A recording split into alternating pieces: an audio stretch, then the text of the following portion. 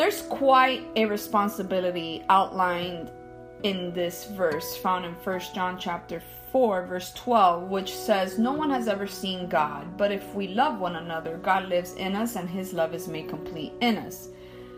Did you see it?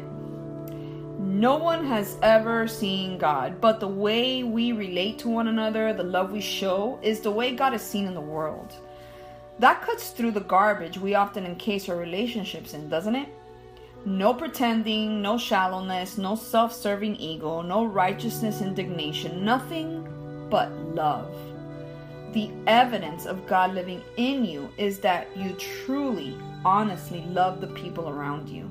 The wonderful things that you can enjoy your friends, love them, celebrate them, appreciate them, and be evidence of God's presence in this world at the same time is astonishing.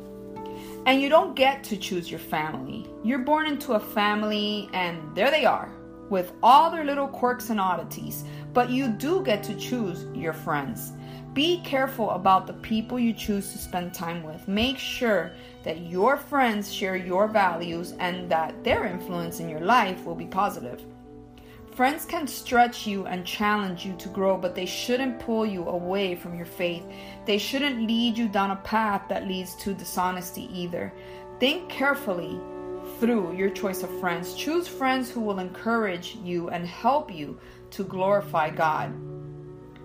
You know, Proverbs 12:26 says, "A righteous man is cautious in friendship, but the way of the wicked leads them astray." So choose good friends.